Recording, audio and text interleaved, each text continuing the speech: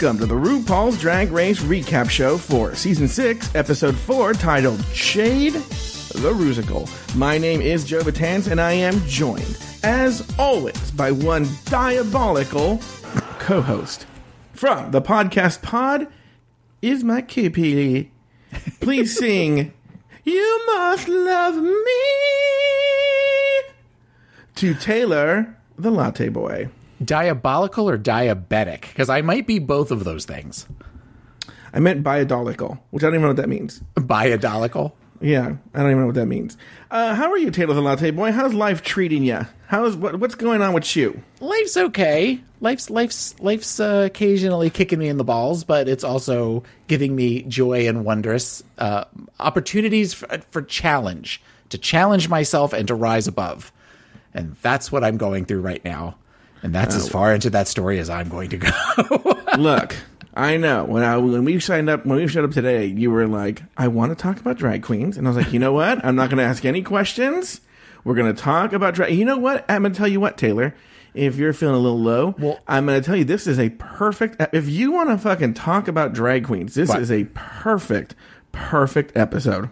Yes. This is a very, in many ways, a happy episode. So it's a good one. And I will say this. Yeah. I threw out a teaser because, again, I'm watching this episode with my husband, and we watched the actual episode. I think it was last night, but we watched Untucked tonight. And I said to him, there is a pivotal moment in this episode of Untucked that will become very important later on. Oh, really? And he said, what is it? And I said, I'm not going to tell you what the moment is. I'm not going to tell you when it happens. Just be aware. Oh, I hope I knew it. I pulled two big long clips, but I hope it's in there. I hope it's not something random. Oh, okay. I hope it's something random. I'm sure it is. It's leads. Yes. We'll just. We'll get there. We'll get there. If not, look, I have it. I can only go back and put it in. You know. So, by the way, I commented before we started, because I'm going to turn it back on you, that you got a haircut and you look very, very nice.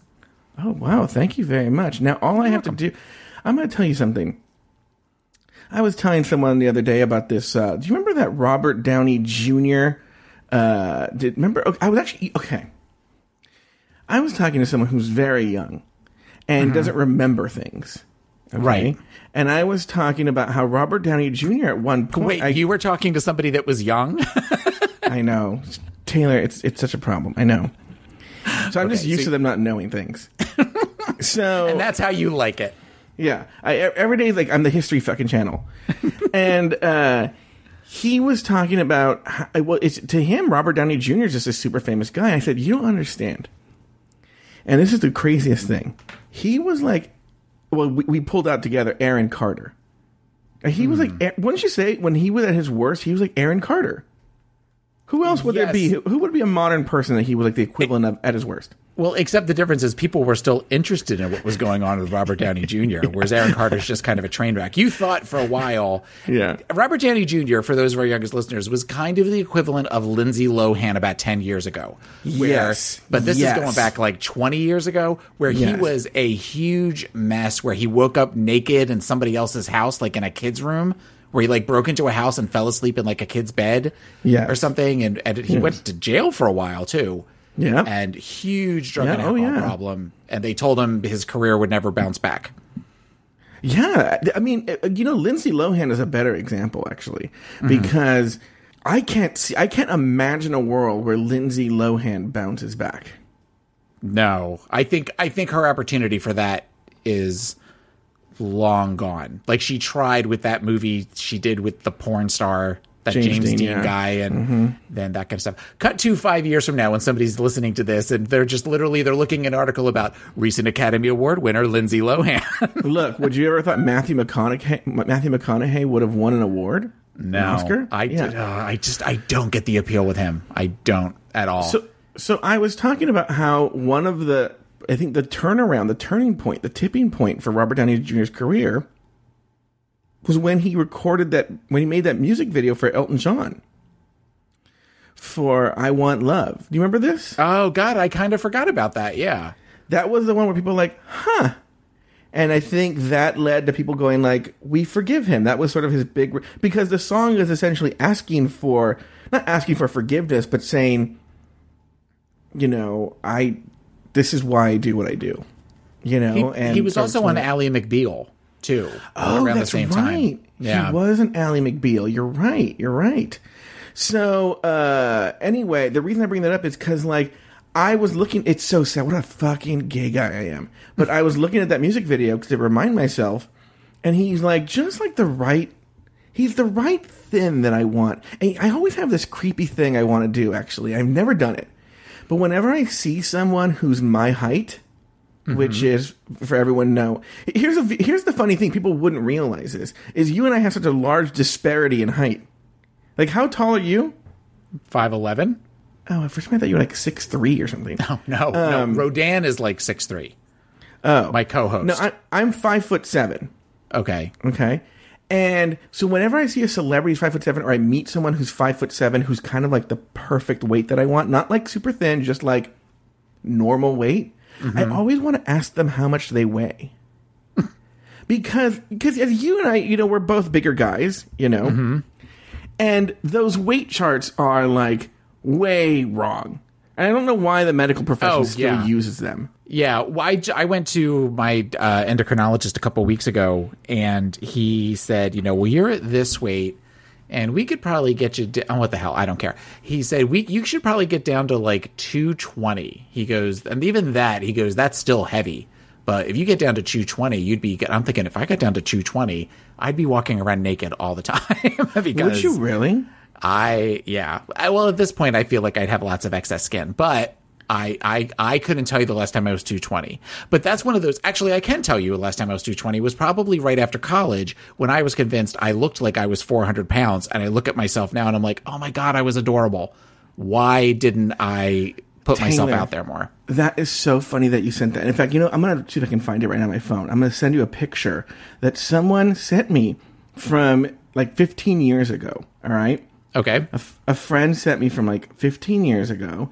And I was like, in the picture, it's a picture of me. We used to watch Survivor together.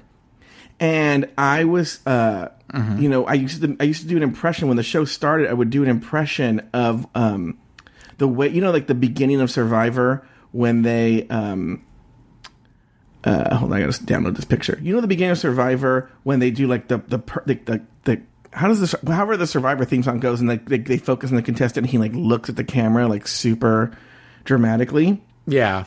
So, I'm assuming I've never watched an episode of Survivor. But You've never seen Survivor? I watched the ending of the first season. I watched when they awarded Richard Hatch Survivor. But otherwise, I've never watched a whole episode. And I watched the episode where the guy fell into the fire. Those are the only 2 times I've ever seen it. So I'm sending you a picture of me. I literally thought I was a gigantic fat cow at the time that this picture was taken. And I saw this and I was like, I would kill to look like this now. Okay. I would kill to look like this. Oh my God. I would have had the big pants for you back in our 20s. Oh, really?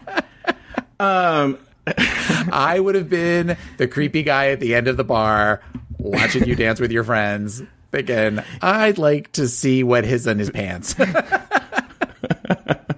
Oh, you could have been Taylor the Latte Batance.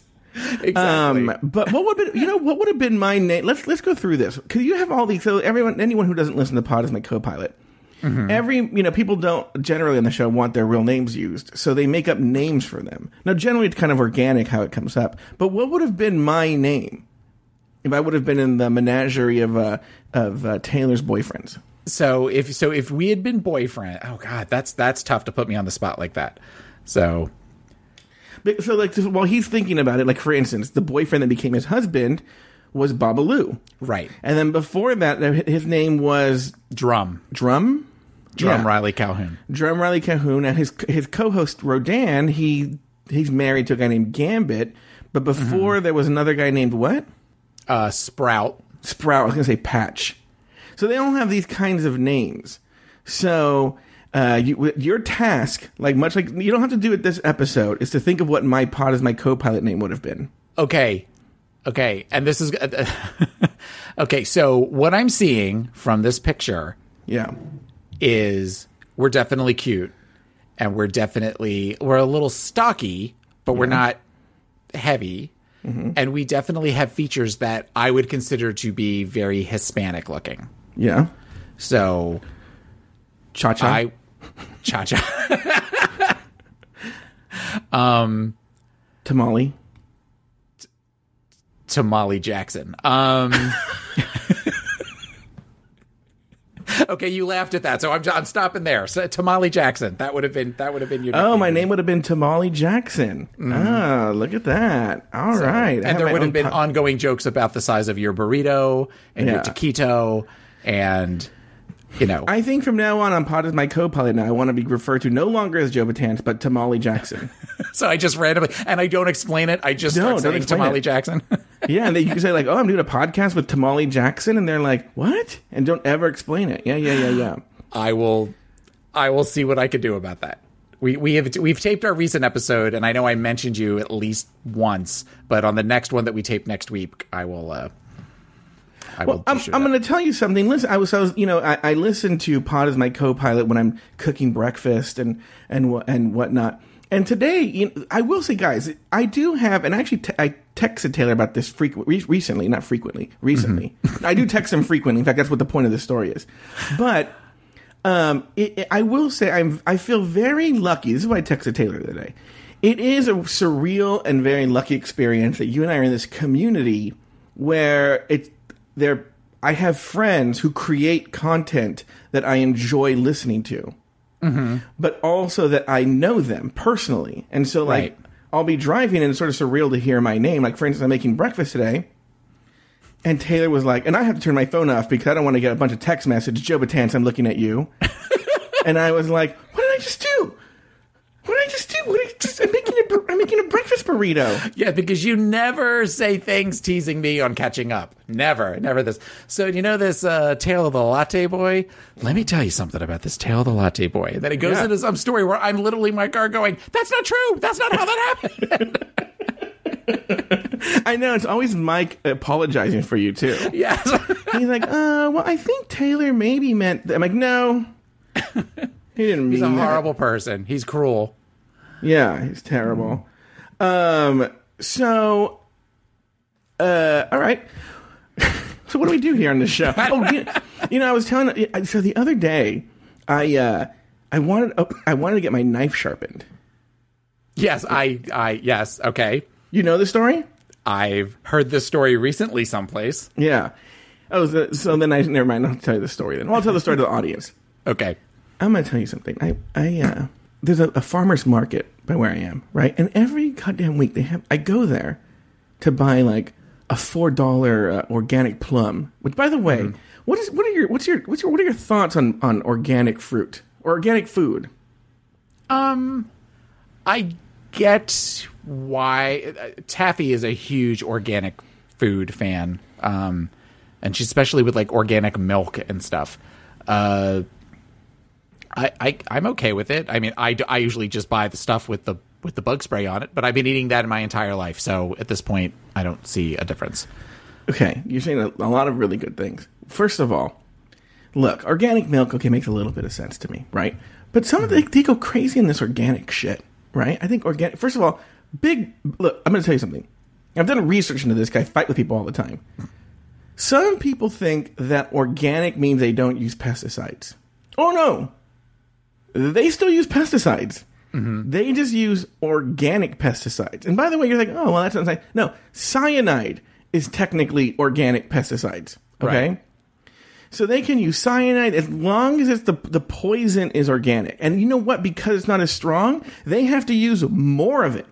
They use more than the chemical one. Like that's just made with by, whoever that... What's the name of that company that everyone hates?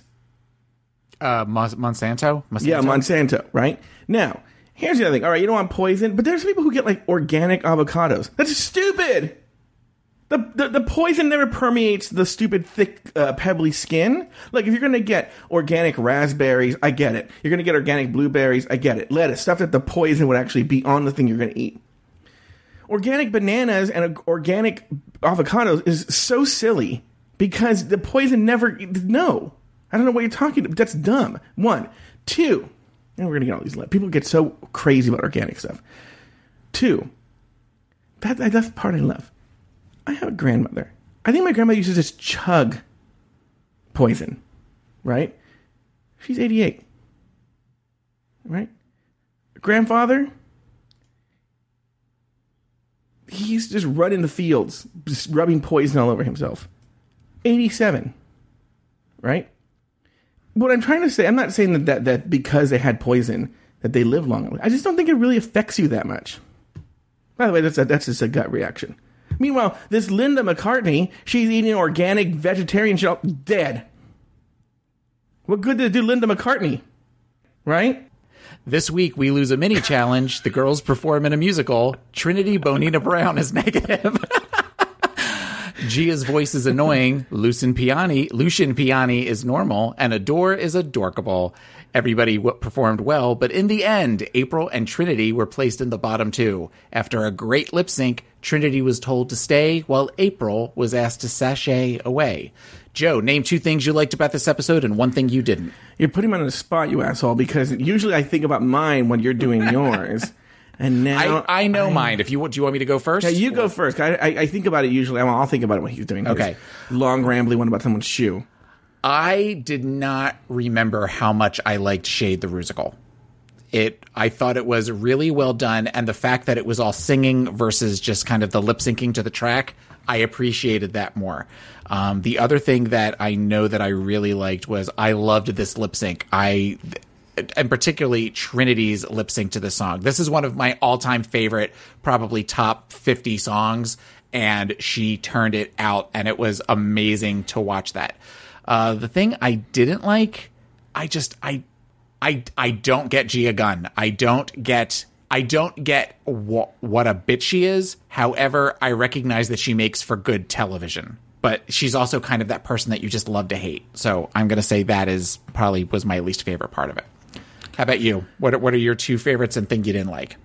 You know what? I really liked, this is going to sound really weird and we'll probably get into this later. I really liked seeing young, cute, sane Lucian Piani. Yes. I'm like, he used to be sane. He used to be cute. He used to be like, because also with Lucian Piani, even before he went insane, he got really cunty. Remember, like in season 7 or something, he was just gonna be like, you could tell he was like trying to trap them for the soundbite, you know? Yeah. Whereas I felt with this one, he wasn't. I felt he was literally trying to have them make a good musical, right? And he wasn't trying to like entrap them in some great soundbite. That was one thing I liked. I also really liked. Let's see here. I really, really liked. I guess I liked the fighting between. We're going to talk about. I liked Trinity and Bianca's. I never knew they fought so much. I didn't remember that. I didn't remember that either. I think we tend to focus more on the end of the season, where in some ways Bianca really kind of becomes Trinity's cheerleader. So you can also kind of see that with some of the things that she says. We're going to talk about Untucked later, I'm assuming. Yeah. And I have some thoughts about Bianca that I maybe didn't necessarily have when I watched the season the first time. Yeah, and then what I didn't like. I'm actually, I don't, this is so controversial. We'll probably get into this too later. I have always felt this way, and this episode confirmed it. I'm not a big fan of Courtney and Adore's singing voices. And I don't think they're as good as singers as they make them out to be on the show. I would agree with that. I would definitely, it just seems like they always focused on like the 3 seconds of that me sort of thing that they did that it never sounded right to me whenever I would agree with that. Well, Absolutely. part of it, I will say, part of it is shitty songwriting, I feel. Like, yes. What he's making them do is kind of shitty songwriting. But also, I just don't like that their style of. I'm not a big fan of that American Idol style of singing with the melismas and all the drama they do. Like, fucking sing the goddamn song. I don't need to hear the runs that you're doing on the song. So those would be my 2 things I like, and 1 thing I didn't. All right. After the elimination, the girls enter the workroom to wipe off the mirror message from Vivacious. Gia made snarky comments and traded barbs with Bianca. Oh, Yes, you're serving. Are you in a Whitesnake video? What are you doing over there? I'm feeling my oats. Let me feel my oats. The next day, the girls gathered in the workroom for the day. RuPaul entered and introduced this week's mini challenge: female or she-male. In the contest, different body parts were shown, and the contestants needed to guess whether those parts belonged to a biological female or a psychological female. Adore and Ben were named the winners of the challenge, but we never saw any of this. In one of the biggest controversies of the entire show, World of Wonder pulled any reference to the show from the episodes after an uproar from the trans community. The mini-challenge only aired on the very first run in 2014. Taylor, do you remember this whole controversy? I do now, because I was like, did I black out during part of the episode? Because I don't remember this. So, and now it makes sense as to why the captains were picked for each side, because I didn't understand that. And I also didn't understand why the episode, when I downloaded it, was only 38 minutes long. So you're answering a wealth of knowledge that that was vacant in my head. That sentence makes no sense grammatically, but I understand what I meant. No, it made, for the very same reasons that you were confused, was I was like, that's when it hit me. And I was like, oh, this must be the episode that had that contest. And so I went and did the research, I also remembered that I also noticed that this was the first time that they didn't do, or maybe because they edited this out, was there was no, ooh, girl, you got she-male. Because they've been showing No, it was just a siren. Yeah. Yeah, so I thought, okay, but that seems early on for them to have removed that, because I thought that happened in season 7 for some reason. Where they You know what's so funny? You know what's so funny is they didn't remove it from the first 3 episodes. You would think they would just do it. I think the remaining episodes, it's just the siren. And you would think in the first 3 episodes they would go out and just make it a siren as well. I could see not touching the other seasons. You're like, no, we're not dealing with that. Yeah. But with the first 3 episodes, you would think, but they didn't. And so for those of you who don't remember or are too young to remember, they had this contest where they showed pictures of different body parts, and they had to guess whether the body parts belonged to an actual biological woman or to a she-male. I think one of the defenses was it wasn't actually ever trans people, it was drag queens. Okay. I think that was one of the defenses. And the trans community went in uproar, and this is one of the reasons why Carmen Carrera became like persona non grata in the RuPaul world. And so the show buckled, even though RuPaul fought back. Yeah, I remember that. I remember her having statements about it. And I felt RuPaul made some very good points. I actually still feel that maybe that... Okay, look, this is what I feel. I feel that contest was in poor taste, and I understand removing the contest. Maybe they should have never done the contest. Mm-hmm. But the ooh, girl, you got she-male... I never really related that to trans people until they pointed that out, you know? And you know, one of the points she made that I always thought was a great point was that drag queens are meant to buck the system, and they like to push boundaries. So actually, by telling drag queens you can't do this, they're going to do it even more. Because that's what drag queens do. Now, I don't know if that's necessarily proven to be true, but I thought it was a really, really good point that being drag was about being punk. And if society says you're not supposed to do it, then you do it. And that, so they were almost kind of making a Streisand effect with the problem. And that was one of her defenses. I think to this day, she probably still thinks they shouldn't have backed down. Oh, I would agree with that. I don't know. I think that a lot of... Okay, how do I say this without getting in trouble? I think that part of the fun of that show, especially when we go back and watch these early seasons, is there is a lot of tongue-in-cheek, and there is a lot of things aren't being said to hurt feelings. Things, you know, unless they're reading one another. But I mean, as far as the idea, the show is supposed to celebrate people that are different. And sometimes the best way that we can celebrate people that are different is to gently tease and to make comments and to, you know, that kind of stuff in a way that is not hurtful. And I feel that there are times that all of us, myself included, but all of us sometimes need to take a step back and recognize that we're not doing this to hurt anybody. This is not being done to offend. This is being done to celebrate. And even if it's a little comment like, ooh, girl, you got shemale, it's not, it wasn't meant to, I truly don't feel as though she went into that thinking, oh, be really funny and piss off all of those trannies. Let's say this instead. I think she said it because it was a funny tongue-in-cheek thing, and people just need to stop being so sensitive sometimes. And I know Shut up, Tubby. I know it's easy for me to say that as, especially a white male. It's easy for me to, but, some of my favorite jokes have been gay jokes. So that's, we all can't take ourselves quite so seriously all the time. And also we should remember too, it would be fun to go back, not fun, but interesting to go back.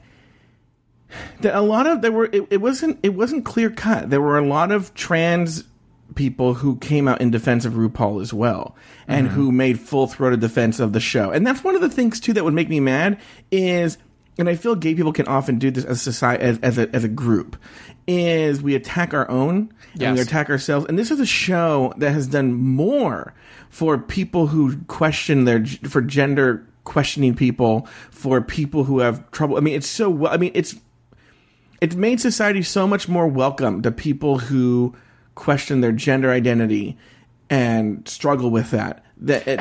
Some dumb joke, they can be forgiven. Not even so much gender. I mean, yes, gender identity, but also you have people of size. You have people that maybe they don't necessarily subscribe to being one, to being having any sort of sexual identity. You have people that maybe are asexual. You have people Sharon Needles is somebody that, had she not been on the show, would have been looked at when she went down the street as a freak. And there are a lot of people in the world that maybe feel the way they think to themselves, somebody like Sharon Needles is out there and she is becoming America's Drag Next Superstar. I could be like that. It is okay to be that person. You have somebody like Sharon saying the statement that she makes when people boo, it's just applause from ghosts.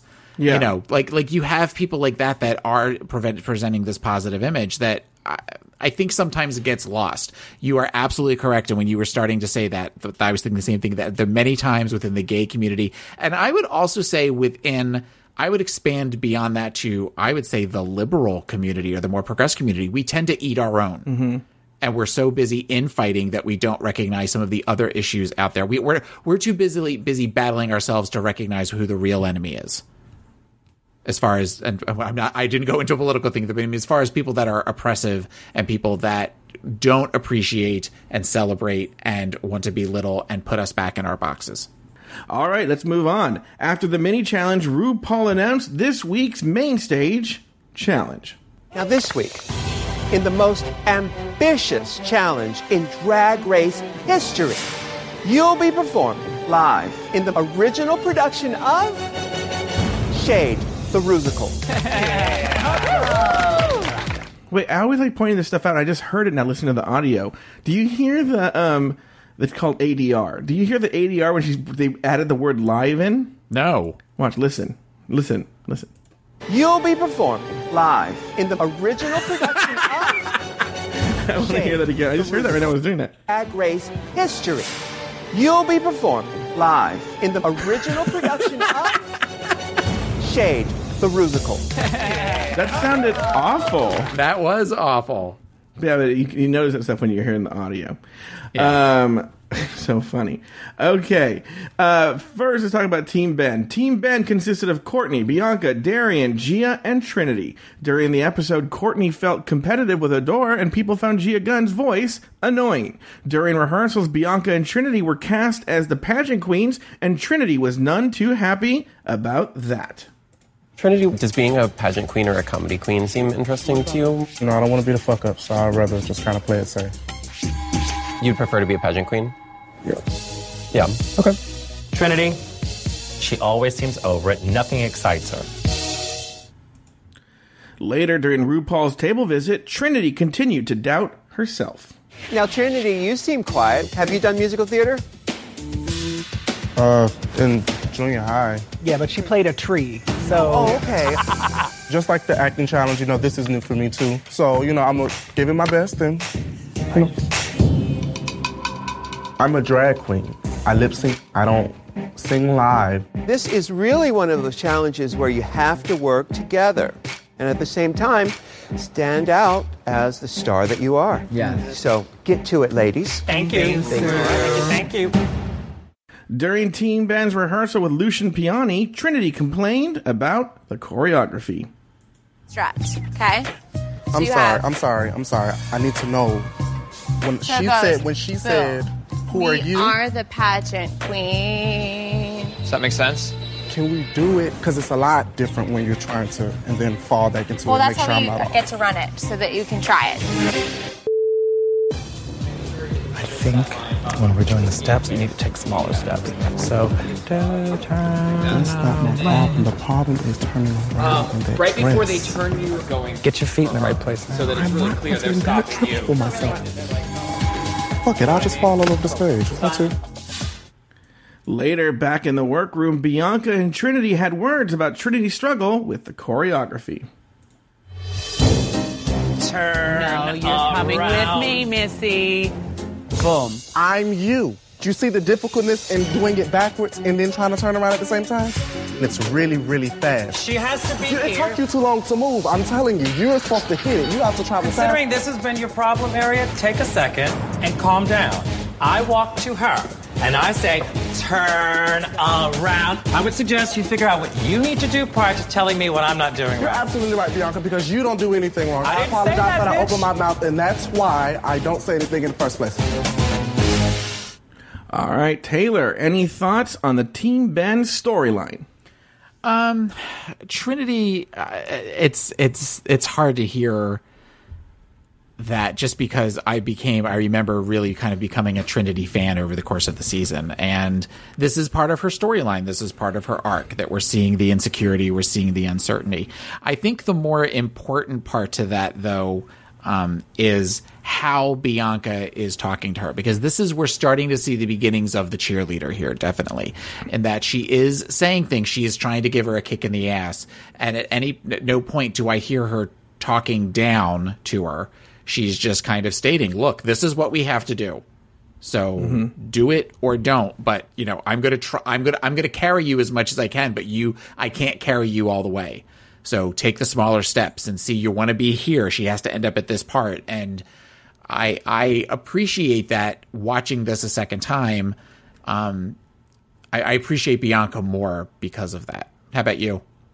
What's funny is you're talking about that. And, this is I didn't pull it from Untucked, but it comes up on Untucked where she says, basically the Bianca Del Rio version of "This Ain't RuPaul's Best Friend" race. Yeah. And what's funny is I would never have pegged Bianca Del Rio to say that, because she has become very close with a lot of them, and actually does sort of become sort of the mother in the group. Yeah. And I think she's trying to fight that. She probably is aware that she can do that, and perhaps is even trying to fight her tendency to be like that. I don't want to get that there's really, I want to speak to that, but it involves a conversation that is way down the line in another episode, when they are talking about Bianca as far as being a possible finalist or being the winner of the season. And I remember RuPaul talking about the fact that she has been so motherly to a lot of the queens and talking with them and supporting them. And she said, and RuPaul says the reason she did it is that she was never intimidated by them. She thought the whole time she was going to win, so it didn't matter. There wasn't any, I don't want to help them because they might get a leg above me. She always in her head figured, I'm here to win this. So whatever you do, I'm not going to be scared by you. So here, if you need help, as we're going to see in a future episode, girl, if you need my cincher, I'll let you borrow my cincher. That kind of stuff. There is a maturity, which is funny considering the way she's so mean to everybody, but there is a maturity in this that I really appreciate, especially considering you've got such a group of young queens, that you can't help but sometimes picture yourself on these shows, whether it's Drag Race or Survivor or Top Chef or something like that, and you watch some of the meltdowns that people have, and you think to yourself, and the responses from other people, and I think to myself, I would hope in that situation, I wouldn't go toe for toe screaming and yelling at somebody. I would say, well, no, wait a minute. Let's take a second. You just said this, and saying it in a calm way, kind of like what she said. You're the one having the problem with this. So rather than screaming about it, let's work on it. Because a lot of other queens in that room and in other seasons would have taken that as an opportunity to just scream and yell at one another, and nothing would have got accomplished from it. So I appreciate that about the maturity of Bianca Del Rio. Yeah, even early on, and now we're starting to see, even in episode 4, she's starting to get more comfortable with the camera. So she's not trying as hard. She does still try hard when it's very obvious the camera's on her. So I feel she's still trying hard on Untucked. Mm-hmm. But during when she's just in the workroom, she's just forgotten the cameras are there by this point. And there is a sort of regal air to her. Like for instance, I felt when Bob was on season 8, there was he knew he won, and there was a sort of arrogance about it. They almost didn't want to see him win. Right. Because he was so cocksure about how he was going to win, Yeah. And you're like, fucker, he is going to win. And he knew it. And he it was not cute at some points. Whereas with Bianca, she has that same self-confidence that she's better. She's sized up the queens and realized that none of them really come close to her. Mm-hmm. And so there's a confidence, but without any arrogance. It's kind of like, well, let's just play this out, But it doesn't feel like she doesn't feel entitled, self-entitled to the crown. Yeah, but yet she knows she's better than the rest of them, and it's just like, well, let me just go through the motions here and get my crown. And I would kind of disagree with you about, especially this episode of Untucked. There's a moment with Milk where Milk is talking about her look, and she turns to her and says, well, do you feel like you could defend that on the runway? And she says it in a way that's not shady, that's not reading. It's like I'm genuinely interested because while I may not understand or may not like your look, I'm curious. It's not done to try to intimidate anybody. It's just this little moment that I thought to myself. Well, my first thought was with that and you're the one screwing, you're screwing up, so let's work on it. And, even some of the other stuff that she says later on the episode of Untucked, where I'm like, she's clearly been in therapy. Some of the responses that she has to things is where she responds to things in a way that I think is very mature and looks at things like we're going to take a step back and we're going to allow the dust to settle to some degree. And I don't know. I remember a moment coming up where it's kind of the moment that I really started to like Bianca. And I feel like looking back and knowing ahead of time what I'm going to see later on, that moment is coming sooner than I remember. Because at this point, I just remember a lot of the eye rolls and the whole thing of where she looks in the camera and smirks with the whole, with the interviews, and I was over her this part of the season. But I'm liking what I see a second time around. Moving on Team Adore, April doesn't want to play Butch. Jocelyn has a unique tone to her voice, and Adore continues to be insecure. Now, Adore, what character are you playing? I am playing Bad Penny. Now, that's a big singing role, isn't it? It is. That's something you should excel at. It should be cool. Well, why do you doubt yourself like that? Last week, the note for you was to be prepared when you hit the set. You have to do your homework. I'm pretty nervous because I really, really want the judges to see that I'm not a filler bitch. All right, that's actually all I pulled for Team Adore. Team Adore's storyline this episode was very much in the background. There wasn't a lot of drama on their storyline. Right. But was there anything you wanted to bring up with Team Adore? No, I wonder now, especially with you bringing up the whole live thing, if they had decided once they realized it. I almost wonder if there is a track someplace of Shade the Rusical with some studio singers that they decided, we have 2 people from Idol on this season.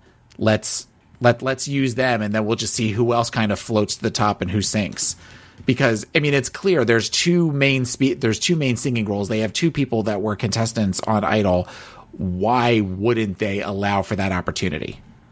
Yeah, but then I was thinking, like, why wouldn't they engineer it that Darian was on the team where they needed the big girl? Well, because one team had 4 and one team had 5, or one team had 6 and one team had 5. Yeah, but what I'm saying is, why didn't? If they're that concerned, why? Oh, what are you saying? Say it again. I'm stupid. No, you're not stupid. Okay. Wow. Okay. Have you been to a therapist lately? I have my flipper teeth on, and you know what? I'll just fall off the stage. With a cork? Look, I have a cork. Right? Where's my cork? Oh shit! What did I do with my cork? What was I talking about? Okay, so one team had 6 and one team had 5. Yeah, and maybe they just they didn't know which team was going to pick Darian, so maybe it was just sort of that because the team with 6 had 6. The team had so who picked first? Was that Team Ben picked first? Team Ben. So maybe Ben didn't think to pick Darian. Well, he doesn't know what script he has either. Right. So I mean, yeah, but if they give somebody a script. Because if there were 5 roles on the one, they have to give them where there's 6 roles on the other one. So if there's 6 people on his side, they can't give him a script for 6 and the other 6 script for 5. Does that make sense? Math is hard, so but I'm. The Bianca role was not the Bianca role. The big girl role was on Team Adore. Right. Team Adore didn't have Darian on it, so yeah.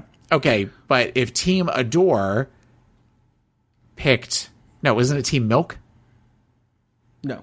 Adore and Ben. Okay.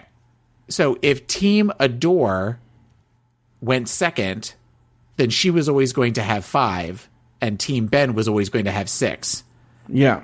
So I don't know. The point I'm making is you're saying that it was engineered because they knew they were going to have 2 singers. Yes. But I kind of feel like both Adore and Courtney oversang their songs. I don't think you need... Yeah. If they know it's a live... If Ben knows it's got to be a live performance and he needs people that can sing, and Adore is already on one and he gets to go first, he would be a fool not to pick Courtney. Yes. He knew he was doing a musical, so you're right. Yeah. So, I mean, so he got to go first, and they didn't have the scripts yet, so it's not, I mean, I guess technically they could have just, but he wouldn't have known that there was a big girl role in that script, didn't. Or rather. But so, the big girl role was in Adore script, yeah. Right, so Adore didn't know there was a big girl in the script, so she wouldn't have said, well, I need to get Darian on. Yeah, but my point is, if the producers, because you were making the point that the producers engineered the play for Adore and Courtney. I'm saying if they were doing that, well, why not engineer that Darian is on the team that they had the big girl? Like, just tell one of them, like, look, we need Darian to be on that team, whatever happens. Well, I mean, I guess they could have done that, but they didn't. To their credit, they didn't. And look, here's the thing too. We can talk about this now, anyway. Well, one little point. Did you clock on during Lucian's rehearsal with Team Adore that April Caron was wearing a Candy Ho t-shirt? Yes, Candy Ho t-shirt. I did notice that. Anyway, I didn't even put this as a storyline because it was such a not storyline. But they were trying to play up the whole Adore and Courtney were both on American Idol storyline. I thought it was like, meh. Well, and then they're randomly having where they're both like out trying to outsing each other in the workroom. But they really weren't. You could tell. Yeah. It was just, Courtney was running her lines and Adore was running her lines. And they tried to make it seem like they were like doing like a sing-off. It was so lame, and they clearly were not competitive with each other at all. That show's dumb. But I feel like the show now, a season 9 or season, I can't speak for season 10, but season 9 of RuPaul's Drag Race would have somehow made it a bigger deal than it was. Well, yeah, and that's what we've seen. That's the joy of watching this show, is even at season 6 is kind of the turning season, I think, for a lot of people's minds, because where it's more a lot of the drama that happened after season 6, because is more manufactured, not even necessarily I think by the producers, but also by the queens themselves. They recognize that if they can get a go back to Party City moment where you belong type moment, that's going to be the moment of all moments of the season. They all are trying for not even necessarily to win, but to get that moment, to have that you're gorgeous, you look like Linda Evangelista. They're looking to have that. Whereas I think still by season 6, you weren't seeing that as much. It was really about the competition. You know, we talked ad nauseum about season 7, or you talked about it and I talked about it a couple times, but that was kind of where you start to see the turn, where you start to see the it's all about publicity versus all about the art of drag in some ways, you know, which is also kind of an ironic statement because we talked about the fact that Milk is definitely somebody that is ahead of her time, and you see more of that in later seasons. So, you know, it's not just about being the fishy queen. It's there's other stuff going along with it. But yeah, the season 6, I am so in my own head right now. Go ahead, keep talking. I'm sorry. Are you okay? Yeah, I think I just had a stroke. I'm not sure. Well, no, just to touch on what you were saying. Yeah, it's so funny that the season, it's the season, I don't know how to explain it, but the attitude of this queens and the season is such that Milk is this total weirdo. Yeah. And yet in subsequent seasons, they seem to have cherry-picked a lot of what Milk has done or tried to do, and put it into the show. And I think season 6 around that time is when Conchita Wurst won Eurovision? Yeah. And so she was all over the news, and Conchita Wurst, for those of you who don't know, is a I don't know how Conchita Wurst identifies herself. We'll say drag queen, but I don't think she's really a drag queen. She could be trans. I don't know what she's. I want to. Yeah, she's gender fuck. I mean, that would be. And she looks like a woman. She wears the makeup, but she has a full beard. Mm-hmm. And that was like the big hit of Eurovision that year. I think it was that year. And because that season 7 was when they all did the beards for the runway challenge. Yeah.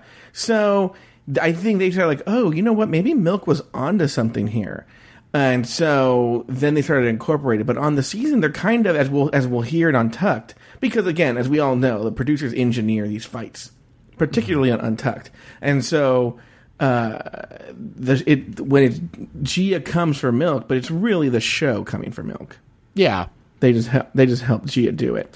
It's Elimination Day, and Courtney and Adore bond over their idol experiences. Gia doesn't know what a Tony is, and Gia Gunn shares her experience in Kabuki Theater. On the main stage, the girls perform the musical live in front of the judges. Okay, so let's actually talk about the finished product. Okay. And we can talk about anything that happened on Elimination Day you want to talk about. But what was your take on the finished musical? I really liked it. I mean, it's definitely one of those that sticks with you. I mean, even like when we've talked about other scenes, other where they do this sort of musical challenge, I don't remember a lot of them, but Shade the Rusical is one that I definitely always remember. I know, wasn't Daniel a huge fan of Shade the Rusical?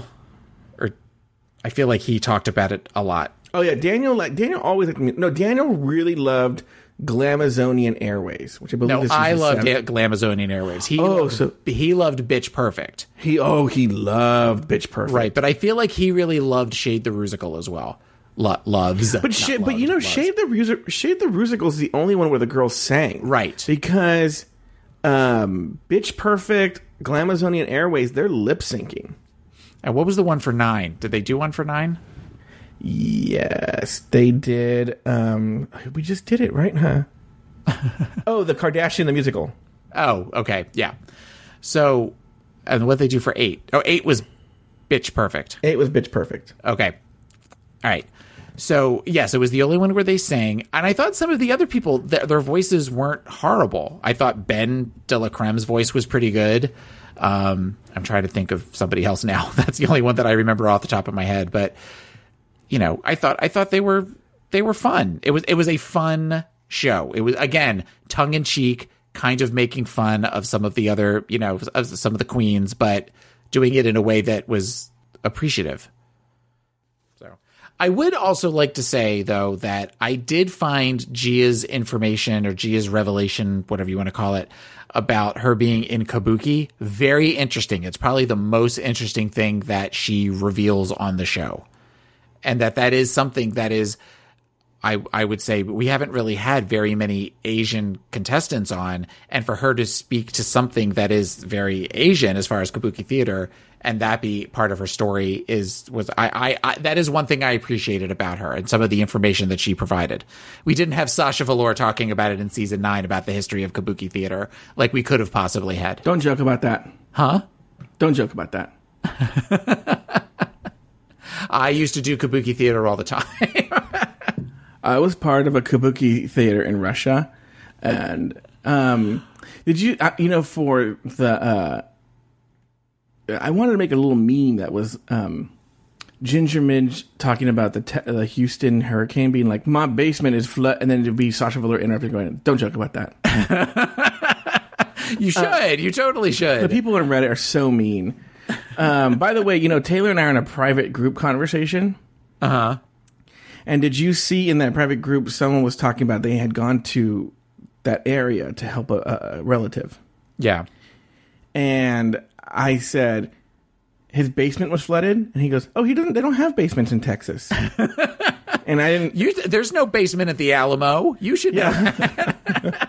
And then everyone laughs at me and I run out. And I'm like, ah! Yeah.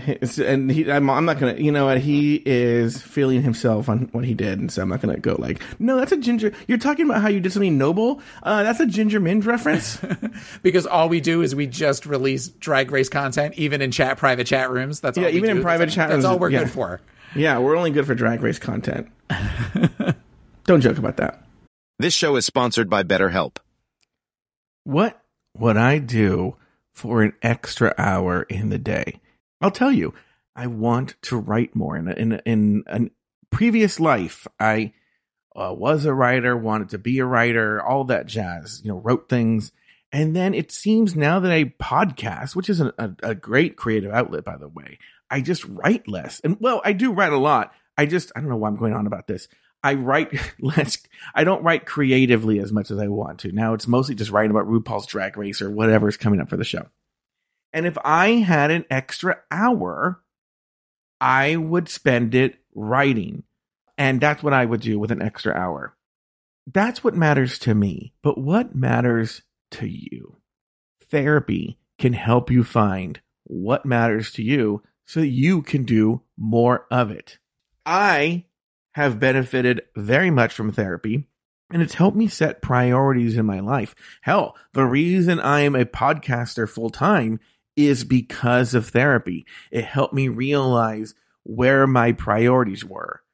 And I benefited from therapy, and I think everyone can benefit from therapy. And that's why I think you should give BetterHelp a try. It's entirely online. It's designed to be convenient. It's designed to be flexible, and you can totally fit it in your own schedule. Learn to make time for what makes you happy with BetterHelp. Visit BetterHelp.com/dragrace today to get 10% off your first month. That's BetterHelp, HELP.com/dragrace. Okay, it's time for the looks. All right. Let's go over the looks. I can tell you that as a whole, for the most part, kind of a boring week this week. Hold on. I closed the wrong... I meant to close Google Drive and I closed Dropbox. Okay. Well, I can pretty much tell you what every look is. Because it all looks exactly the same. Oh, while we're here, I want to do a correction. Okay. You were talking about how terrible RuPaul looked on episode 3, and I said, no, she doesn't. Taylor, look, peek behind the curtain. Taylor and I recorded 2 episodes that day. She looked awful, episode 3. Yes. I thought it was the episode 2 look, where she looked great. She looked terrible with the gray, with the pull. It was not a good look. I get that she was trying something new, and choices. It was not her best look. Okay, so first out on the runway is Bianca Del Rio, and she is in a gold sequined dress with white fur on the bottom and a big white flower in her hair. I thought she looked okay. I would give this one a boot, I guess, if I had to. What about you?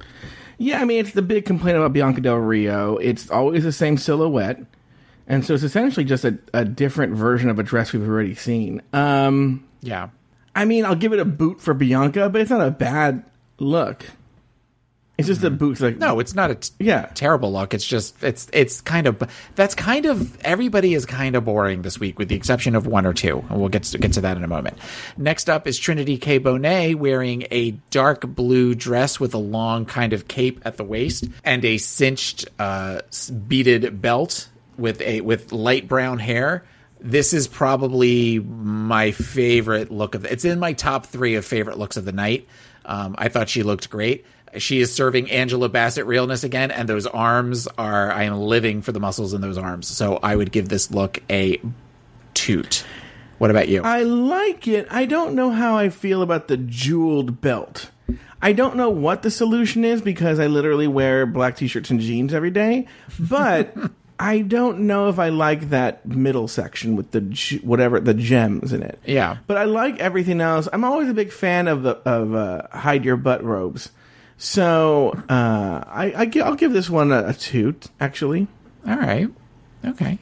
So we have another sequined dress, only this one is green, from Darian Lake, who is serving very Adele in this, even though was Adele around then? She would have been around by the it's 2014. Yeah. So has her hair kind of up in a big bun. It's boring. I give it a toot just because they all kind of look alike to me. But why didn't she wear this for her St. Patrick's Day?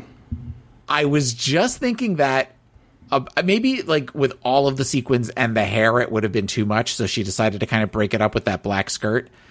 But it almost looks like it's the top, and she kind of just hiked up the skirt like into her panties that she wore with the black. Oh yeah, maybe. I mean, doesn't it kind of? Yeah, I mean, the top actually I know is much higher up on the St. Patrick's Day thing, but that's kind of the look that I'm getting. So you give this a boot or a toot? I give it a toot. I like it. I know you're very hard on Darian, but okay, that's not. Well, I guess that is kind of true. Okay, next up is Gia Gunn, who is wearing a nude colored dress that flares out at the mid thigh, and she's serving very pageant realness. I give this look a toot. What do you think?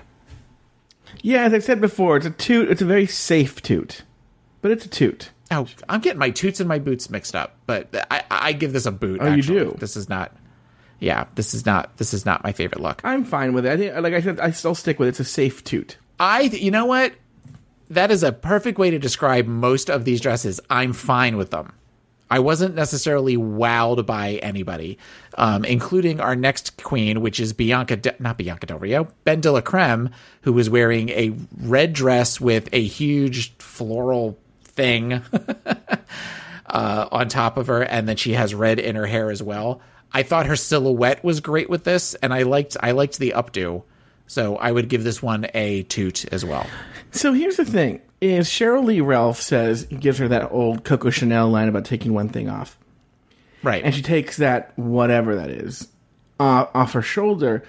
And it does look better with it off, but then it's just a boring red dress. Yes. It's a red dress you could buy at any Dillard's anywhere in the country. So then I guess I'll give it a boot, because if you need that gross thing, then... that tumor? Yeah, if you need that dress tumor, then... yeah, it looks like a lobster wearing oven mitts. Okay. Next up is a very washed out picture of Courtney Act. I apologize for that. But she's wearing a silvery sequined dress that is up the leg to just below the hip. And she has, I think she has like a pinkish tone to her hair. She looks pretty. But I'm fine with it, to quote Joe Batance, but nothing necessarily special about it. So I'll give it a toot, but it's a toot with reservation. I feel like in March 2014, a young pheromone saw this and was like, that could be me. Yeah. It doesn't have... It has a lot of pheromone to it. Yeah, absolutely. You're all right on that. So next up, so you give that a boot or a toot? I'll give it a toot. Okay. All right. Next up is Laganja Estranja, who is wearing a patterned dress that kind of has, I'm not sure what that is, if that's, I think it must be feathers that go kind of from a slit in the front down the back, and then she has on a headdress that is wings. This is probably my favorite look that Laganja ever has. I'm not a huge Laganja fan, but I thought she looked great. I thought that dress was amazing. So I would definitely give this one a toot. This is in the running between this and Trinity for my toot of the night. What about you? Yeah, I really like this look. I give it a big toot. I think she looks fantastic here. This is actually probably the best she's looked so far. I don't remember all her looks from the entire season, but I would definitely say this is the best she's looked so far this season. She looks fantastic. She's unclockable. Okay. A big toot. All right.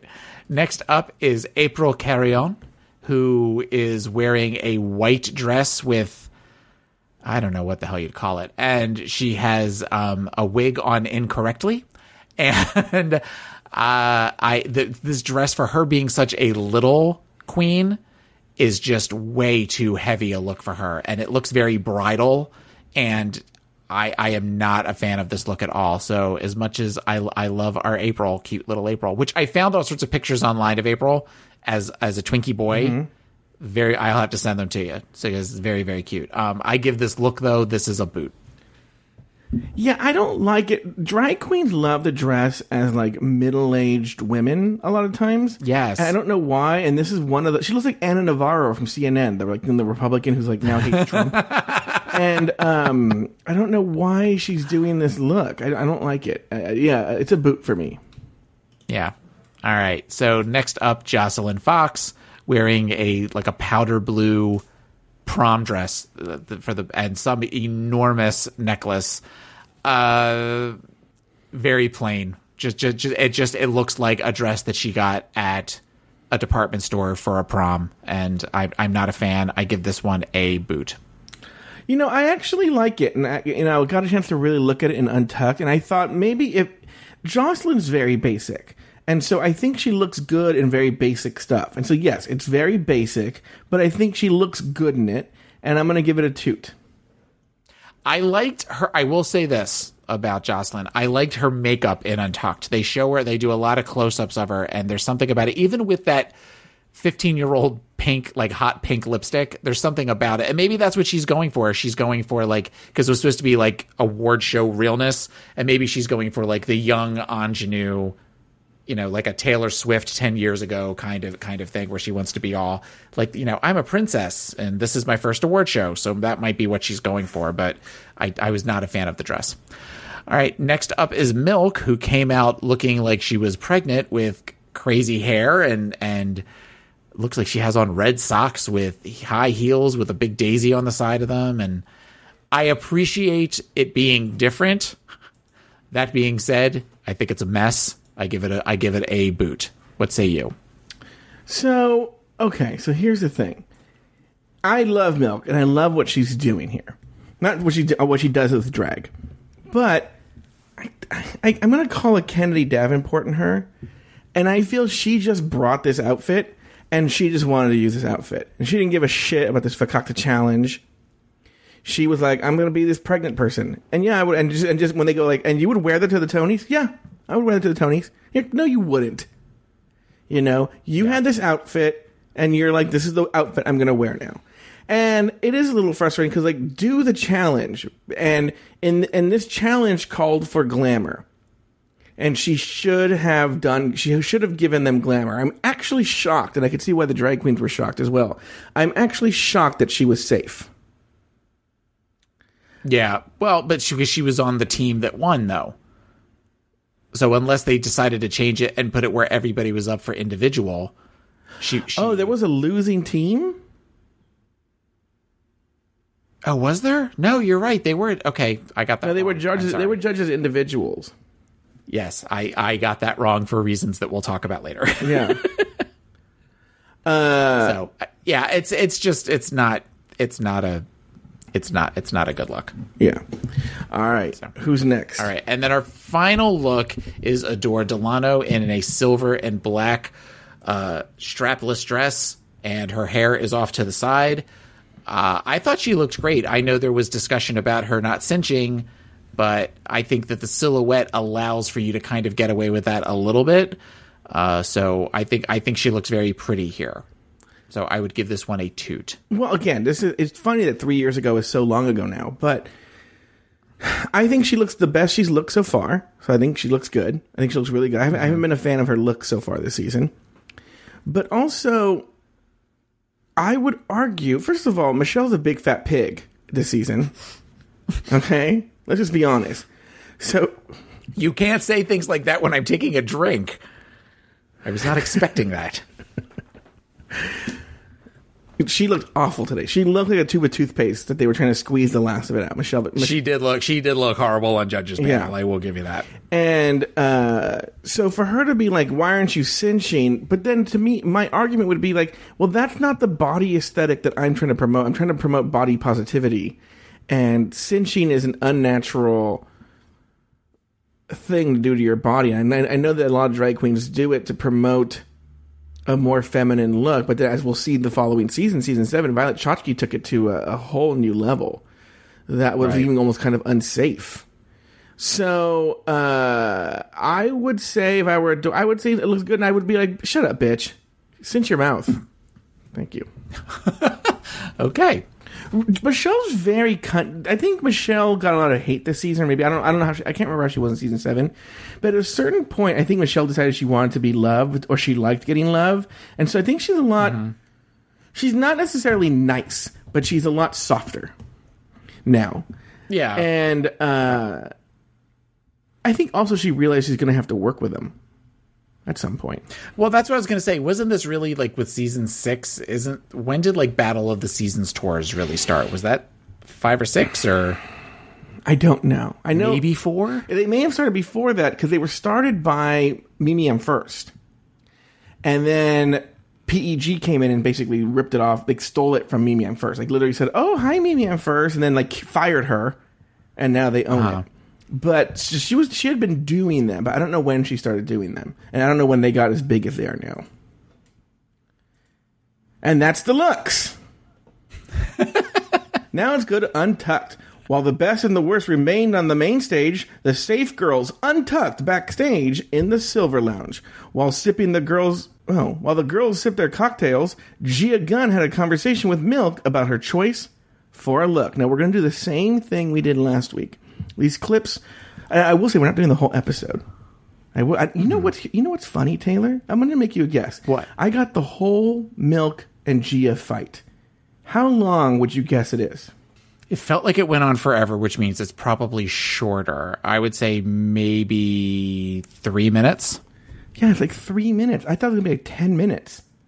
It's like no, it felt like it went on forever. Yeah, it felt like 3. Yeah, I was like, we're going to play the whole fucking... That's why I texted you it's going to be a 2-hour episode. By the way, I feared Taylor was dead today. I was like... Okay. All right. I had... By the way, all those noises were my chair. I did not just fart. Okay, well, you didn't hear that, so never mind. No, you're like... I Skyped out. Oh, okay. Never mind then. You'll hear it on the recording. So no, take it out. I don't want to hear that. Take what out? That you had a fart? No, I didn't fart. I said no. I would not.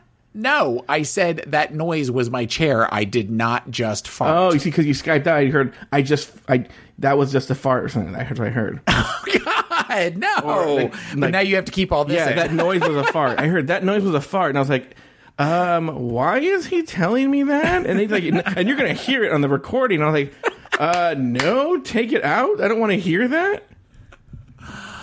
Okay, so I had got into work today, and the air conditioning in our office was not working. Now, a couple of weeks ago, the air conditioning was out, and it got so bad that they sent everybody home. Yeah. So I was and I had a day of things that I was going to do, including meeting my old boss, who is now a vice president with my company, for lunch. So driving there, I half expected to get a phone call from Joe on the way to lunch. And I was listening to something that he had requested that I listen to. So I was hoping he didn't call me. Not that I don't want to hear the dulcet tones of Joe Batanz, but I also wanted to listen to what it was, this track that he was sending me. So then he starts texting me all through lunch. It's my new album. The new album that's dropping next week. And then I realized that I was late for work to get back to work, even though I was with my boss's boss's boss, but I had to drive back to work only to find out in the middle of this hot box that I was staying in for work that we are getting a surprise audit tomorrow. And I had to pull a bunch of charts and make sure the charts were done, all that kind of stuff. So heat plus anxiety equals exhaustion. Came home, threw my bag on the couch, watched Untucked, had dinner with my partner, and was just relaxing, to completely forgetting that my phone is in the other room and that Joe had sent me a series of text messages during the day that I forgot to respond to. So he felt the need to reach out to other people to make sure that I was, in fact, still alive. And then we started taping the show for all of you wonderful people who support us. And thank you. Not only are we being judged also on our performance in the musical, do we think that we are also judged based on our looks down the runway, or that doesn't matter? Yeah, so we're all looking at you, Mama. What you think? Go on, defend, baby. I'm curious, were you ready to defend this? What? Were you ready to defend this? I mean, this is my drag. So this is the part you were talking about, Taylor, right? Yeah.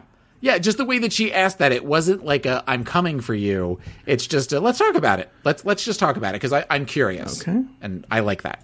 It's like, I will not put on a dress and just be a pretty girl. Here's what I like about you, though. It's organized chaos. Like, it makes sense. Bitch, anybody that comes down the runway looking like that, thinking that that's Tony Awards, I want to get into your brain. So what's going on? Milk needs to step up her game a little bit in terms of becoming more versatile. This is a drag competition, sweetie. And for those of us that didn't know, now you know. Yes. Okay, this is a very telling statement that leads into part 2 of this conversation, is of all of the queens there, I would argue that Milk is the most versatile. Milk does give different looks. And Gia saying that, it is an ignorant statement because Gia serves nothing but fish. That is her thing. She has stated that in the first 4 episodes. She is the bang bang gun or whatever the fuck she calls herself. I am the boom boom gun. Serves. Is it the boom boom? Yeah, I am the boom boom. I don't jump the gun. I am the boom boom gun. Yeah. So to make that statement is ridiculous. Thank you very much. We're going to get to the ignorant part in a second, but she is being very ignorant. And the fact that it is ironic that she's ignorant of what the word ignorant means. Yeah. Definitely out there, but if I were going to the Tony Awards, I'd be that crazy bitch. Right. I wouldn't necessarily be that girl in the mermaid dress. And let me tell you, honey, I'm sorry, but drag means dressing up as girls.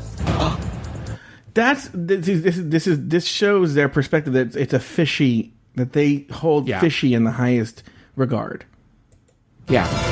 I don't see femininity. Clearly I'm on the 10 and she's on the 1, but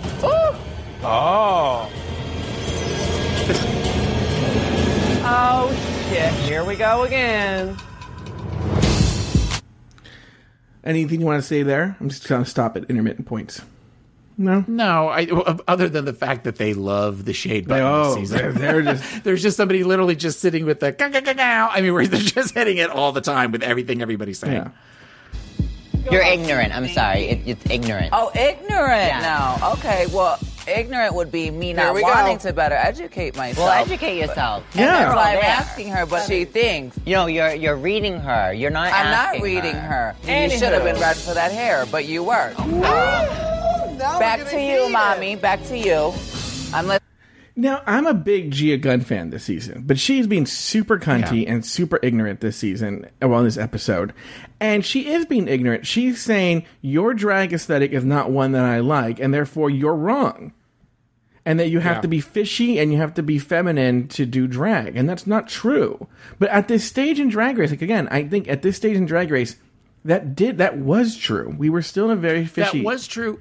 And what we know now about Gia and Gia transitioning to being a woman, I'm wondering if we are, I don't know if it's put off, if we're intimidated, if it speaks against what she was going through internally.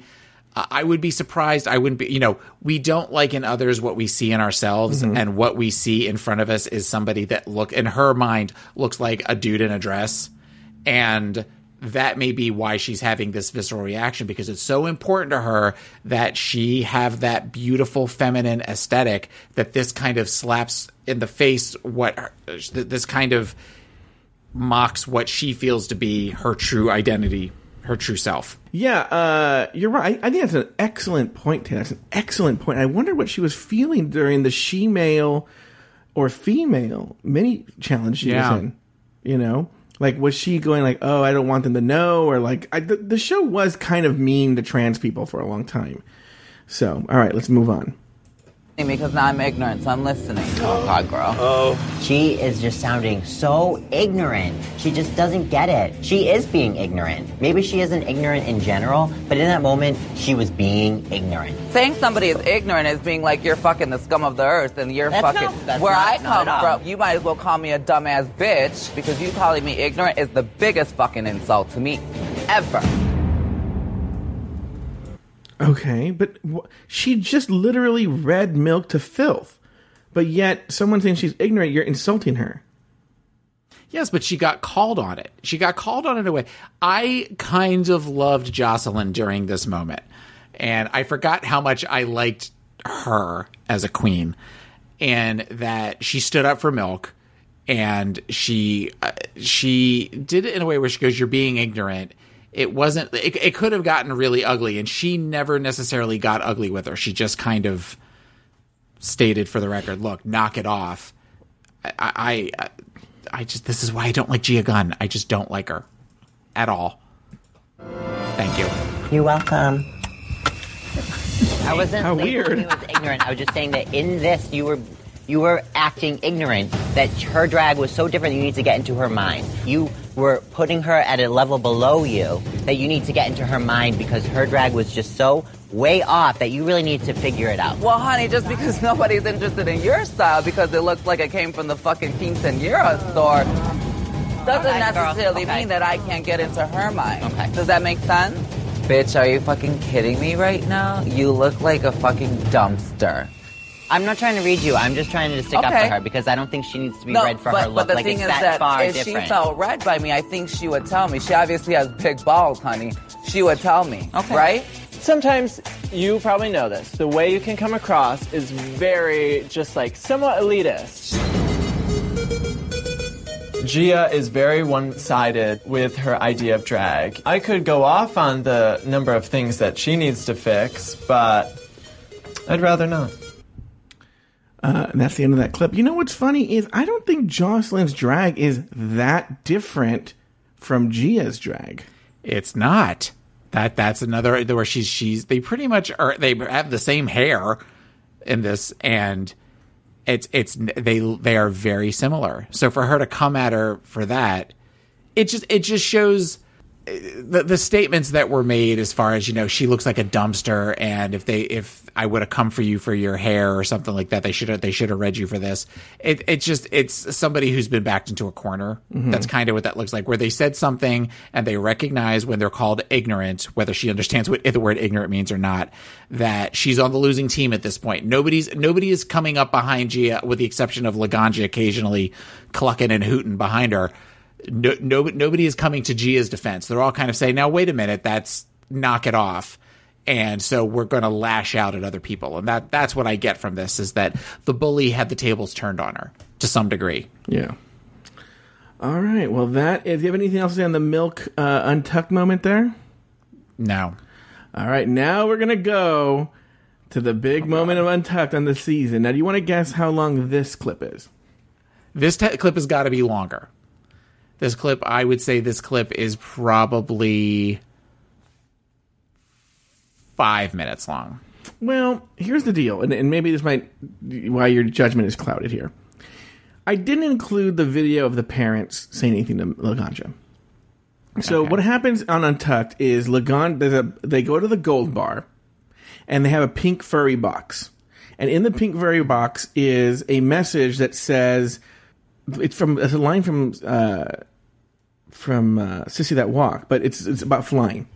And they say bird, and they mean Laganja. And which a weird moment on Untucked is Gia reads it, then they go to commercial. When they come back, like Jocelyn reads it. It's really, really weird. So I didn't notice that. Yeah, I noticed it today. So they read this note, and then the video of the parents comes up on the TV screen, and it's Laganja's parents. Which let's have your psychology. I didn't put the video in, but the parents are pretty much saying like, "Congratulations." You get the sense that they weren't happy with her doing drag, but they're generally supportive, right. And she's kind of stone-faced during it, wouldn't you say? I noticed the stone face. That was something that she seemed to shut down. She seemed to where I don't get why. I don't get why if you suddenly see your parents, with the exception unless there's been a lot of tension about drag. As she mentioned, she goes, they're not, they've always supported me, but the drag was too much. Like that was a level of too much. So, but the fact that they were saying such positive things as far as that, where if you have somebody as many, we have many LGBT listeners, and that coming out process is very, very difficult for whether you're gay, whether you're trans, whether you're I do drag, whatever it is that you're doing. But when you have parents that say, we've been doing a lot of research on RuPaul's Drag Race, and we want to see you get the crown and all that kind of stuff, I take that as a positive. That would be something that would say, I'm trying. I'm reaching out to you. I don't understand it, but I'm trying to understand better. They did the proper way to handle it rather than the way Gia did it with Milk. Yeah, and so I started the audio right where the video ends. And I think that's an important place to start it, rather than what one would think where you would start it. I thought it was important to have the run-up. Okay, so here we go. Girl, you've never looked better. That's so sweet. Bianca just said that. I am so excited and happy and overwhelmed. I never thought in a million years that I would get a message from them. Was it just your home life, or was it religion, or was it, is it a gay thing? Is it a drag thing? They've always been, 100% supportive of everything I do. Okay. I think that's so great. The drag thing was, just a little too much. The final too much for them. You've come a long way, obviously, and they obviously so have they. are meeting you at a very good point. I just can't wait to make them proud, and I really have an extra boost of energy, and I'm just going to push forward, and I am going to come home America's Next Drag Superstar. I think your parents are absolutely lovely, and the fact that they're making an effort is good. The only thing I disagree with is that they think you're going to win. Okay, it's an important joke that she made. That joke is what starts everything, is that joke. And especially I didn't realize the clip before she says, I'm going to come home America's Next Drag Superstar, and then they put that joke in. And this, if you've never seen this Untucked, this is where all the shit goes down. So, I'm kidding. And she says, I'm kidding. Yeah. Does everyone's family accept the whole drag thing? How about you, Bianca? Okay, it's fine. I mean, I'm the 4th out of 5. And you can tell she's being boy. like shit-faced. So, and it's just uncomfortable. By the time I came along. How about you, Milk? It's an okay situation. This tension is what I feel every time I do a show with Taylor. She's just like, don't tell your father. How are they going to feel about now that their son is pregnant? How did I feel about you being a pregnant drag queen? And then like a horror thing where right. All slow motion. Here it comes. And they're all like, oh God, here it comes. I mean, the importance of this is not the other girls jumping on my coattails and taking this moment for themselves. What's important in this moment is me. The confessional. I do think it's kind of fucked up how you guys are making a joke of it and saying shady things, because this was my moment. it isn't a joke to me. This is real, and this is my life, and this is something I've waited 24 years for. And for you guys to be up here talking about, well, you're not the winner and you're not this, that's not what's important. What's important is that this is my family moment, and that's what we should have talked about. This is really special, and I do feel hurt that you guys would take advantage of this moment for yourselves. But they did talk about it. And, ladies. What I was saying was I was lightening the mood because it seemed like you were upset about it. I apologize if you took it the wrong way. You sat there, you were very reserved, and I was giving you a second. Because you guys were talking over me, and because it was about talking over you. You were isn't a kiki and I apologize if you're hurt. We also have to understand that's Bianca's character, and we all have to accept that. But that's what I'm saying. This wasn't a moment for us to be characters. This was a moment for you guys to be real people and to say, I'm so glad, Jay, you got this moment. Did I not I just say that? didn't feel that way. Okay. I apologize. I'm sure Jocelyn apologized too. It's just you have to realize, this is something I've waited my whole life for. Because this was about me. And this was about me spreading my wings. And goddammit, I will spread my wings. So say what you motherfuckers want. But I am the bird that they want me to be.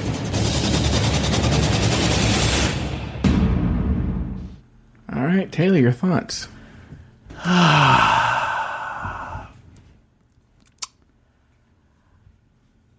I have so many thoughts and no thoughts at all. It's the level of narcissism. And I know this is something where occasionally Bianca will just shout out in shows and stuff. That was my moment. And so it's the level of narcissism is just amazing to me that at some point I can't,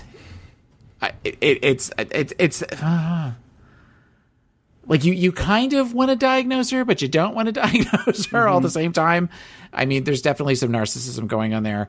I guess the thing that, again, I'm drawn to in this thing, one moment in particular, which unfortunately we have video, but at one point when they're all where they're all talking and everything, which also doesn't sound like we're all going to try to talk over her or we're going to kind of shut her out. We're all having a conversation that was generated from this moment with Laganja and her parents. And at one point they show a scene where Laganja does this weird where she turns her head really fast and sneers at somebody, kind of like a little kid would do. That just seems so fake to me. And so I don't get it. I don't get why you would do something like that. And then at one point where they say, it seemed tense. We made a joke. You weren't doing anything, so we moved on. But she's like, but we needed to talk more about me. There's something so immature about that. There is something so middle school about that, and that we're so self-centered. And I guess this may be kind of the place, we talked about this being a turning point for the season, and they're starting to recognize in Tucked, these were very common to have the videos from home. And I think that she was thinking that it was going to be something else than it actually was. And obviously, and that was the thing that she was so pissed off about, is because it wasn't so much that I had this moment with my parents. It's that you took away from my moment on television with my parents. And you took away from the fact that I was going to get to have the big mascara tear run down my face and just talk about how happy I was. But because I was dealing with whatever emotional thing I was going through, I missed that opportunity. And Bianca took it. Bianca took a chance, made a joke, everybody laughed, and they moved on. And that's what pisses off Laganja, and that's what pisses me off about this moment. It's just, it's again, it's a very important moment for this season, as we'll see in a later Untucked, but it's ugly. And it's not necessarily the other queens that are being ugly. It's also important to note, I have 5 thoughts going in my head. This is clearly, the editing in this section is horrible. The editing of how they kind of mix the conversation together and the thing with the music. And this is the only time that they ever do the slow motion laugh, like the horror thing laugh thing. That's just so okay, we get it. She's pissed. She feels neglected. You don't need to hit us over the head with it. So it's a great moment and an ugly moment all at the same time. What are your thoughts? Because I've been talking for about as long as that. What do you call it? Was I love it, but it's just I just love the sheer histrionics of it all. And I haven't analyzed it to the point that you have analyzed it. That's an interesting point that you thought it would be something else. And I think it touches on, she's seen that every queen gets one something. They get their quote unquote moment. I think that's what she's talking about. I think you're right. That this was for the season, her moment. And that it wasn't given the attention she thought it should be given. And I think she thought that they would all be applauding her and like saying, you go girl, you are going to win it. But it reminds me of Alexis Michelle in season 9, when I think someone calls her out on it, and when they're like, where she's like, you should have told me that, I shouldn't have worn that dress. And they're like, we're in this competition too. Like, yeah, why would you think that we would help you in a competition that we're competing against you in? And it's also important to note, going back to Bianca, this is another example that I was talking about with Bianca, where Bianca could have read her to filth when she started freaking out, and she didn't. She kind of apologized because she said, I'm sorry your feelings were hurt, which is kind of a way of saying, I'm sorry, but go fuck yourself. But I've talked about that before. Hold on. I've talked about that before. Like, because there's been times where I feel people get mad at something. I don't regret saying it, but they get mad, and I feel bad that they are like, not to harken back to last week's episode or whatever, but Cameron and I had a huge blowout last November, and I said something that I won't repeat it. I said something very, very, very cruel to him. Okay, here's the thing. I think that truth, as cruel as it was, needed to be spoken to him, and I don't think anyone had ever said it. And I don't regret saying it. It came from what I was feeling at that moment. And I think it was a mean thing about how he behaves, Mm-hmm. But he felt awful afterwards. And I felt awful that he felt awful. So why is that non-apology? Because I am sorry that he feels that way. Unfortunately, it's the truth. But why if someone thinks an apology is warranted, why do they think, automatically they deserve that apology? I guess it's not necessarily how the apology is, but how the apology is said. And I'm also looking at it as Bianca, where I think Bianca she doesn't apologize for who she is, but she in this way, she kind of apologized because she hurt somebody's feelings, but she's not going to apologize for saying something. So that's a good point, because I would agree with Bianca here. I don't think Bianca said anything wrong. I think what she said was in the total realm of this show. It's something that we have all done when the moment is too tense. Yeah. That I had something like that happen about 2 hours ago, where things were a little too tense with somebody in my life, and because I couldn't take it anymore, I threw a zinger out there, and it's normal. And I think her explanation of that was something like, it was feeling tense. You looked like you were upset. I was trying to make the room laugh.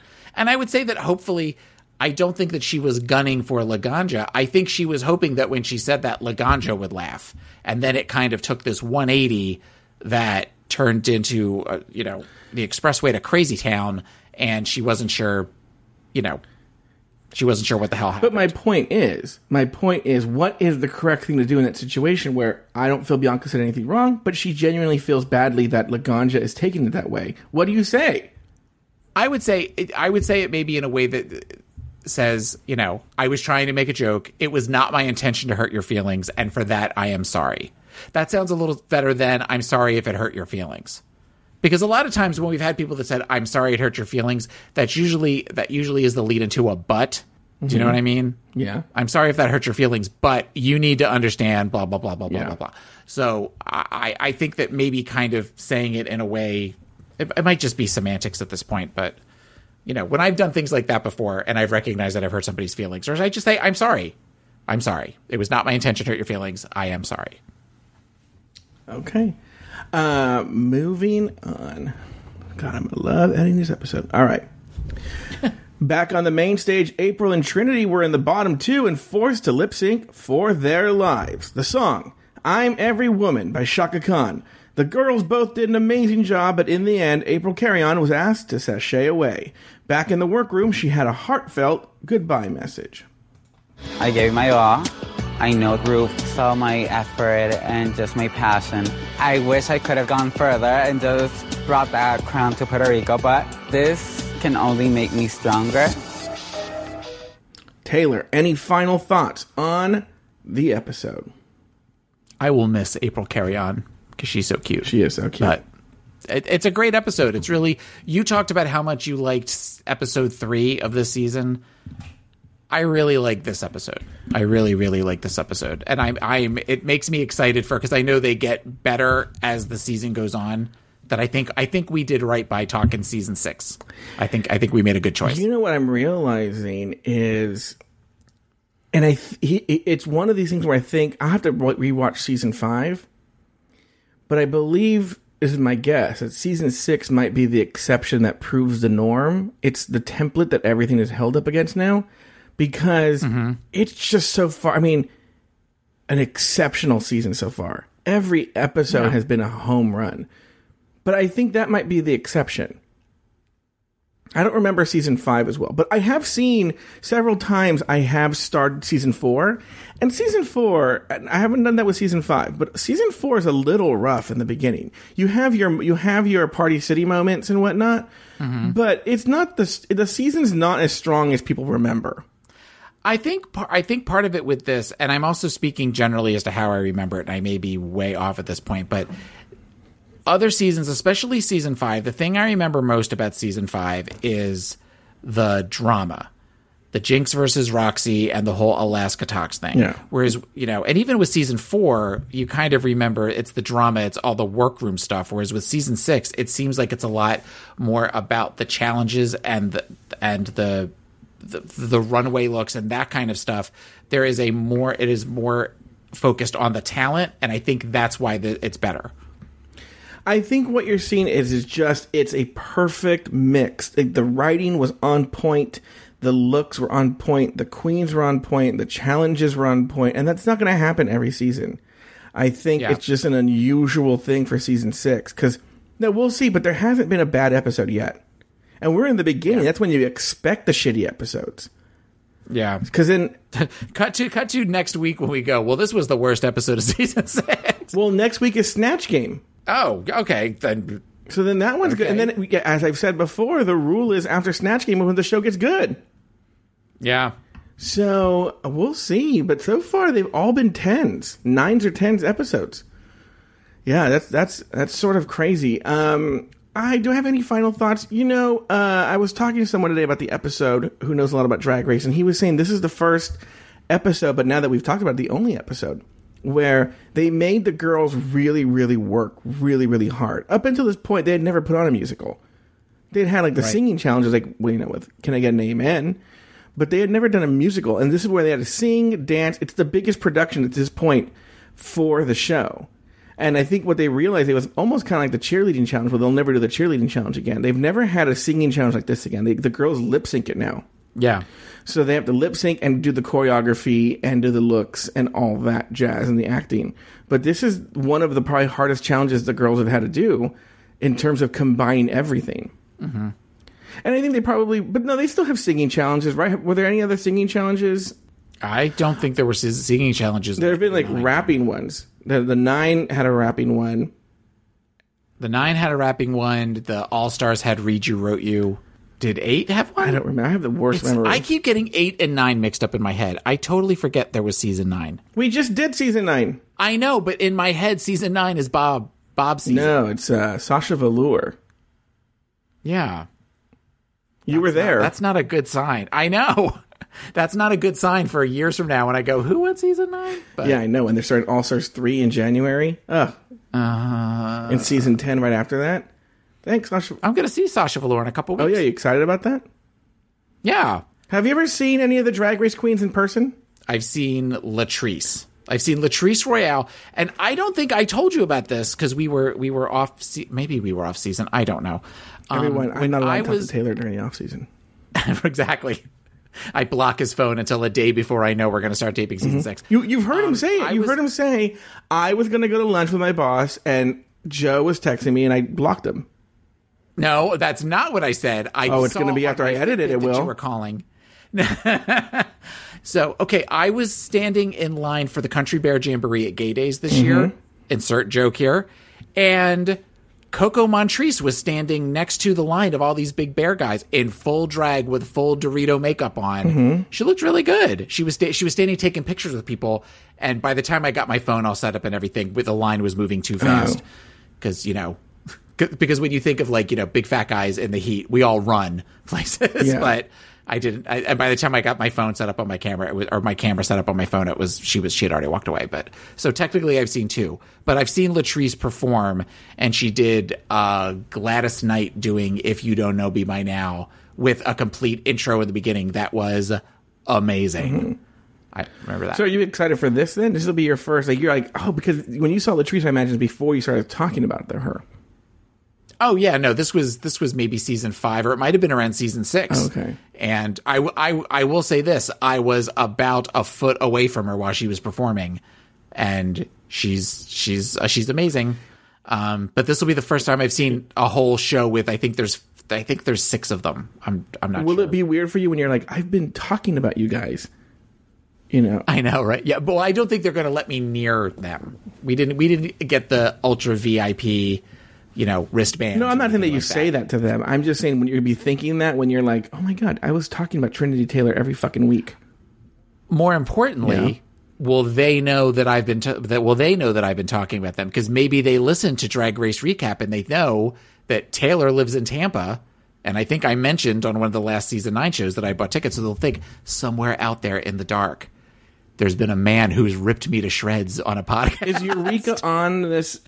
Well, no, because they're filming season 10 as we speak, so she's not going to be there. Eureka has been with some of the tour, but she is not with this one. I want to say it's Trinity, Eureka, Alexis, Aja, I think.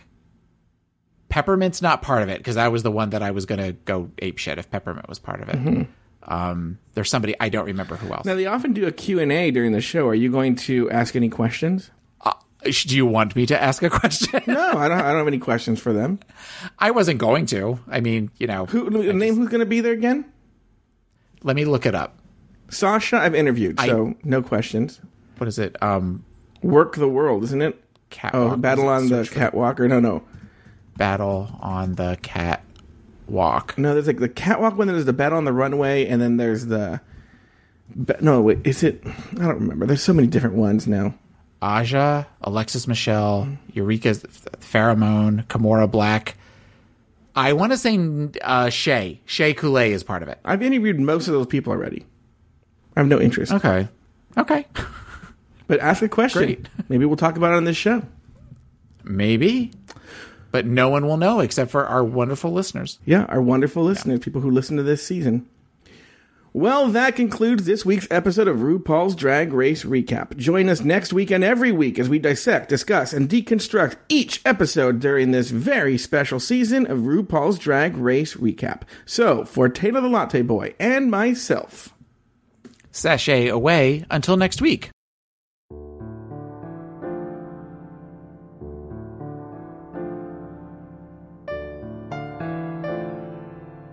RuPaul's Drag Race Recap is an Afterthought Media podcast. To learn more about Afterthought Media, visit afterthought.media. To support us on Patreon and to gain access to our other shows, please visit us at patreon.com/dragracerecap. For a small monthly fee, you gain access to hours of bonus content weekly, frequent live shows, and access to our extensive back catalog. To contact the show, email us at dragracerecap@gmail.com. Follow the show on Instagram and Twitter at Drag Race Recap, and follow the show on Facebook at facebook.com/dragracerecap. You can find Taylor the Latte Boy on his other podcast called Pod Is My Co-Pilot, available at podismycopilot.com and everywhere you get your podcasts. You can also follow Taylor on Twitter at PIMCTaylor and on Instagram at PIMCTaylor. Joe Batanz is the host of many other podcasts, and you can find those podcasts at afterthought.media or at patreon.com/dragracerecap. You can follow Joe Batanz on Twitter and Instagram at Joe Batanz, that's JoeBetance. This episode was recorded in the summer or fall of 2017 and originally released on Patreon.